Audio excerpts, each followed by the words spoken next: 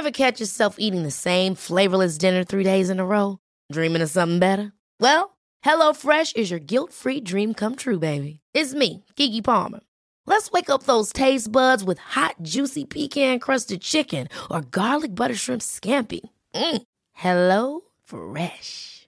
Stop dreaming of all the delicious possibilities and dig in at HelloFresh.com. Let's get this dinner party started.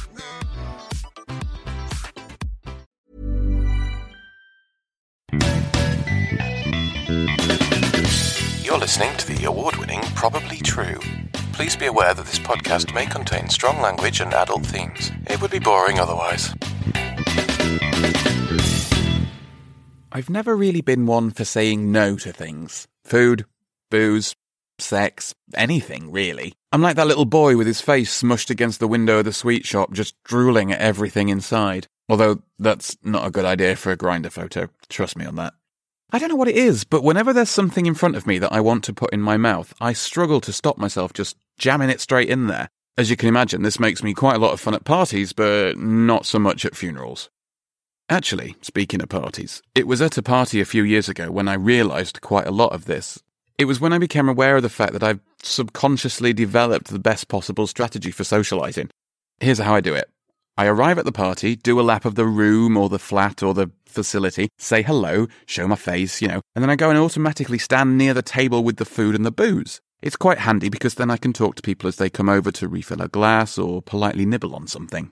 Well, I say talk to. Other people tend to do the talking. What I do is closer to stop eating long enough to ask a question, then see how much I can cram in my mouth before it's my turn to talk again. It works well, because after a couple of minutes of being sprayed by bits of crisp and sausage roll, they tend to move on. This is the best possible outcome, as it frees up more time for me to eat. And then, of course, another party guest will kind of orbit over and fill that space while they get a drink or something, and the whole beautiful process starts all over again. Circle of life, really. I used to be the same with sex, I guess. Well, no, not exactly. I don't get invited to that kind of party very often, which is a shame. I'd probably eat fewer calories over the course of the evening if my mouth was constantly full of dicks. For one thing, it'd be quite difficult to get any crisps in there. I've cut my gums on a particularly sharp crisp before now. I don't want to think about having to pick shards of salt and vinegar out of some poor sod's bell end. No, what I mean by it being the same with sex is that for a long time, if it was available, I would indulge whether I really wanted to or not. I was eating and shagging because I could, which takes the fun out of both activities, to be honest, and neither's particularly healthy. Thinking about it, a lot of my teenage years were spent looking for anyone willing to let me have a go because, that's how teenage minds think. Any chance to get squirty and grunty with someone, I'd be all over it, with quite a frightening degree of enthusiasm. Of course, even a teenage metabolism struggles with large amounts of food and cake. Not all of it's exactly my fault. The corner shop near my halls of residence used to do 2 tubs of Ben & Jerry's for $5, and I honestly don't think there was a week in my first year where I didn't take advantage of that offer. Part of me is quite perversely impressed by the amount of crap food I ate as soon as I was away from home. If it wasn't beige and pre-frozen oven food, then it was crisps or sweets or ice cream or something. Although, I tried to stay healthy. I'd have a bowl of instant mashed potato with some gravy and a multivitamin tablet crumbled on top. That was eating healthily as far as I was concerned. After a while, that sort of lifestyle takes its toll, and I did start to pile on the weight. And then, funnily enough, when I was in my early 20s, nobody really wanted to shag the angry, overweight guy with the beard and the weird hair. It didn't help that I was angry because no one wanted to shag me because I was so overweight, and this was an issue that I tried to bury under a couple more pots of Ben & Jerry's. Very much that circular life thing again. And because no one wanted to shag that guy and my self-esteem was pretty fucking low, I wasn't that picky. I'd happily take anything I could get.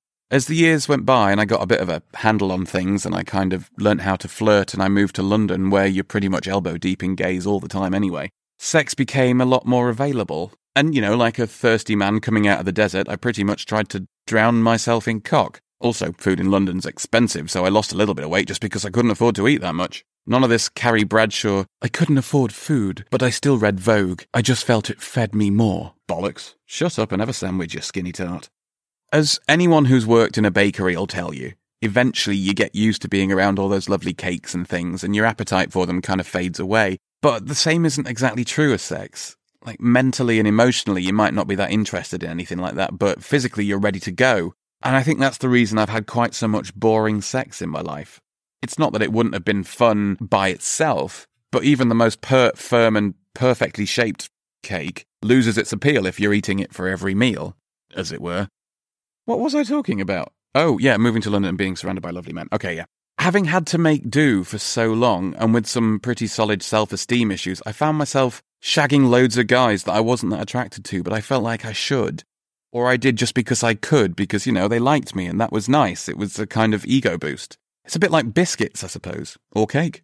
I drink a lot of tea, and I don't need a biscuit with each cup, but if there's a packet in the house, I'll damn well eat the whole lot. Not because I'm hungry, or even I necessarily want them, but just because they're there. In fact, there was a time when I'd buy a celebration cake which had pink icing and a high heel on it, because why not? And I'd eat the whole thing by myself. I'd get it home and I'd make a cup of tea and I'd have a slice of cake, except that, I'd have eaten that slice of cake before the kettle boiled, so then I'd cut another, but then I'd have eaten that before sitting down with my cup of tea. So I'd have to cut like 3 or 4 slices. With sex, it's a bit different. It's much less awkward to stop eating biscuits halfway through a packet and put them away for later. Guys get weird about that sort of thing when you try it with them. There would be times when we'd be shagging away happily, and I'd realise, quite suddenly, that I didn't really fancy the person I was boning. Like, he'd be there, and I'd be there, and I'd look at him, and I'd just not be into it anymore. And that's about the time I started to learn how to fake orgasms just to get it over with. And there's that feeling afterwards when you've eaten a whole cake by yourself and you feel a bit gross and regretful, and at least the cake isn't trying to cuddle with you or make small talk or do something really irritating like breathing. And you don't have to find less than subtle ways of hinting to a cake that it's getting late and maybe the cake should leave. Now. And it's not just the slightly funny-looking guys like me that do this. One of the most handsome and attractive guys I know recently realised he was measuring his self-esteem through sex. Because until you think about it, the best way to compare yourself is against who's willing to have sex with you. If it's a super hot guy that wants to shag you, then that must mean that you're super hot too, right? It took me a long time to realise that you don't measure love in calories or orgasms, certainly not self-love. It was a long time for me to realise that treating myself wasn't actually treating myself if you do it all the time. Eventually, I realised I was just doing it to fill some deeper hole inside myself, and you can make your own filling hole joke here. The key is to recognise the things that you're shoving into these holes, whether it's food or sex or booze or drugs or TV or drama in the office or whatever, and then stop for a moment and try to see what it is that you're really trying to replace. A good rule of thumb before ordering a massive dessert or opening Grindr or taking home a random tart from a bar is to stop for a second and ask yourself, why am I doing this? Do I, in fact, want to do this at all? Ignore your salivating mouth and throbbing genitals, or your throbbing mouth and salivating genitals, whatever. Just think about the answer to the question. Do I want this? Why? Don't do it because you feel it's expected of you, or because you think it'd be better than going home alone, or anything like that. Make sure it's something that you actually want to do in that moment. Unless what you actually want to do involves cutting someone up and keeping them in a freezer. Best not to act on that one. Although, if the urge to kill is irresistible, let me know. I've got a list you can work your way down. This was Probably True, the award-winning storytelling series written and produced by me, the award-winning Scott Flashheart. If you liked what you've heard, you could share it with your friends, leave a positive iTunes review, and sign up at probablytruepodcast.com. If you didn't like it, you can find me on Twitter as UnlikelyLad. Come at me, bro.